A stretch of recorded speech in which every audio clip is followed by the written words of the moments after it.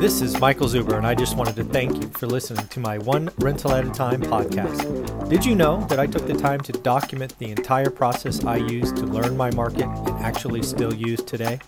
I released it as a $199 online course via Teachable, and it is called How to Get Started One Rental at a Time. With that, you get access to my private Facebook group and can join our group mentoring calls every Saturday at 9 a.m.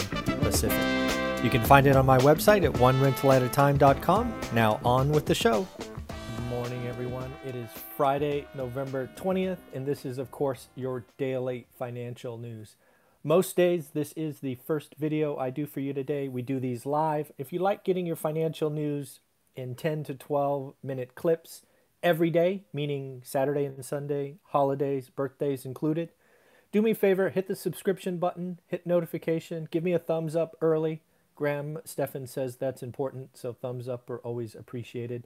But again, remember, if you do subscribe to my channel, One Rental at a Time, I create 3 to 5 pieces of original content each and every day for you. I believe real estate investing, being a good buy and hold investor, is a skill. I believe it is a skill that you can learn in 10 to 20 minutes a day, but it takes consistent execution. That is what we did with One Rental at a Time. For us, it was a 15-year journey. For you, I am sure it can be shorter. But again, this is the daily financial news, so let's get started. First and foremost, if you haven't seen, California has not only gone on a lockdown, but now we have a curfew. This particular thing bothered me so much that I actually created a live stream before this video. So instead of going into those details, my displeasure with trying to legislate good behavior in a crisis, I will simply say, see previous video. It's about 8 minutes long. I share all of my thoughts in that video. Getting on to the market moving news, stuff that impacts you and I. Did you see the existing home sales? Again, this is just more proof, more evidence that the U.S., even with a rough, dark winter, will not have a housing crash in 2021. Note, I am specifically talking about 2021. My crystal ball doesn't look out much further than that. There's just so many calls for a crash next year. I feel like I have to shout into the wind for people to realize it is not going to happen. What did we see in October? Again, just reported yesterday. We saw a month-on-month rise in activity of 4.3%. That's a month-on-month rise. Annualized, year-on-year, 26.6% increase. Those are impressive numbers. But when you realize those numbers are on the back of record low inventory, it is even more impressive. Inventory, available homes for sale, 1.42 million. I don't know, sounds like a lot. But when you realize that is 19.8% below last year, you've got to appreciate the firepower, the demand, the sheer interest in owning single-family homes. It's not going to slow down. And we are now sitting at 2.5 months supply nationally. I did a video probably 3 weeks ago talking about the 15 hottest markets. I think if I recall, Boise, Idaho was number 1. Most of those 15 markets were under a month's supply. Fresno, I did a video last week. It was at a month's supply, right on the nose. Folks, you can't have a housing crash when demand outpaces supply like that. This is not stocks. This is not day trading. This is not Bitcoin. It doesn't work that way. It just doesn't. So the median price up $313,000, again, nationally.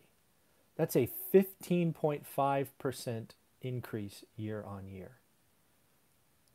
It's not going to happen. People are calling for a 30 or 40% drop next year, are either A, lying and they know it because they want you to click on crash videos because negativity sells these days. Tragic.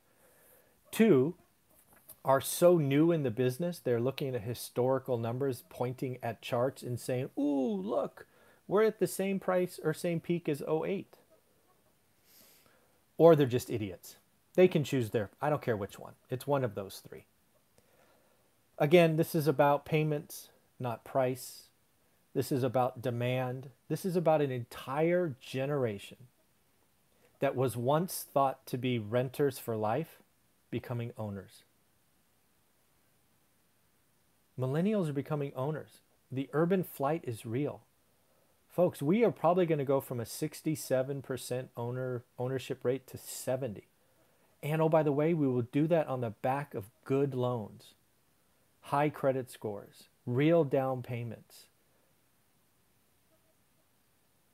Just no crash, just not possible. Happy to debate any of these people that are out there. Next up, lots of stuff going on with the Treasury today.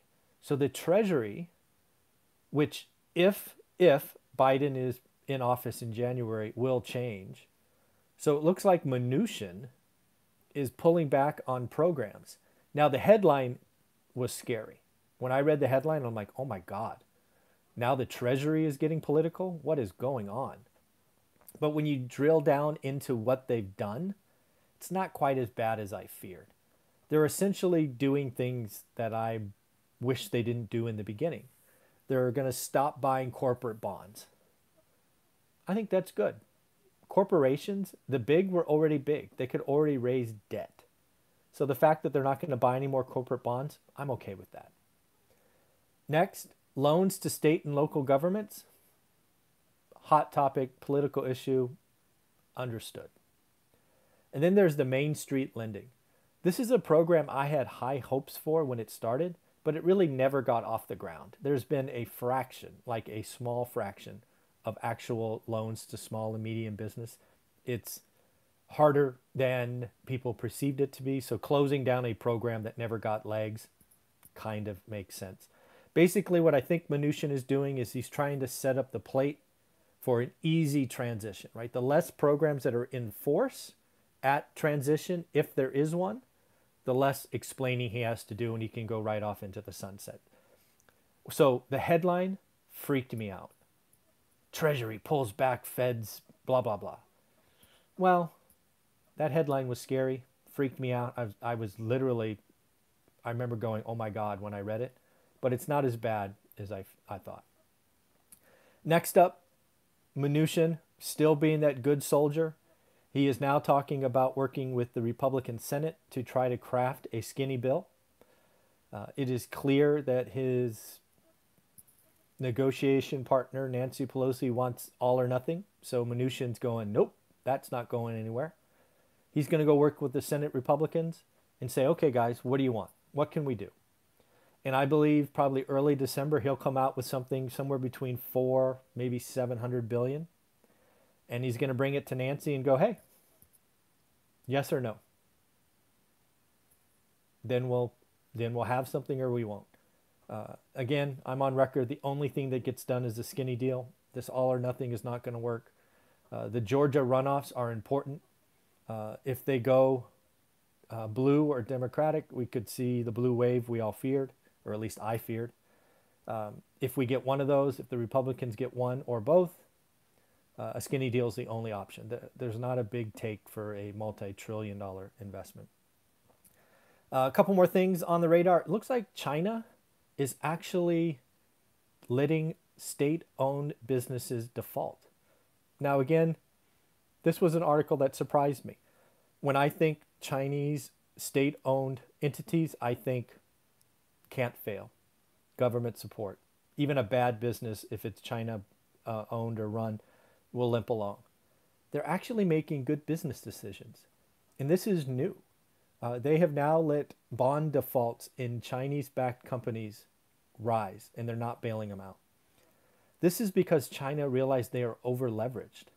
They have bad debt, and they're actually cleaning it up. Again, I see this as good news, not bad. Again, this is something we in the U.S. will have to go through. There are plenty of loans, including bonds, out there that are going to go under, and that's just part of the process. So I was yeah, surprised to read that China is letting state-owned businesses default. Again, letting the weak hands go is a part of a functioning business environment. It's actually a better use of capital to let the weak hands go so you can support the strong hands. So I was impressed by that and surprised. Don't know if I said this earlier, but I read that Robinhood's looking to go public next year. Makes tons of sense. Right on the backs of Uber and others that we've talked about recently. Looks like Robinhood's another one. And then lastly, I don't know if you saw this, but CNBC Make It, I think, did an article on one of our favorite YouTube entertainers talking about the $6 million couple and how they live in Southern California. I have not watched the video. Not. That title, I could never do that. I could never do that. It's so look at me, showy. So I'm wondering, am I just the oddball? Does that leave a poor taste in your mouth when you see that? Or does it maybe inspire you? You know, heck, I think he's 30. Maybe it inspires you to do big things and think big. So maybe I'm just the old fart in the room and I'm wrong. But I'd love to hear from you, right? When you see that, how do you live on 6 million a year? I'm just left with a horrible taste in my mouth. Look at me, showy, showy. Oh. But again, I haven't watched the video. Maybe the headline. I don't know. I just don't know if I can pull myself to watch that thing. So if you have watched it, let me know what you think. Tell me if I should watch it. I'm not going to watch it unless a lot of you tell me I should. That just irritates me. All right, everybody, that's your daily financial news. I got a couple of things today. We got an 8 o'clock interview with someone doing Airbnb. He's been on the channel before, so we're going to talk Airbnb at 8. And then I think I'm doing my Friday session with Ty, talk about what's going on in the economy. So a couple of interviews later today. Have a wonderful day, everyone. Take care. God bless. Bye.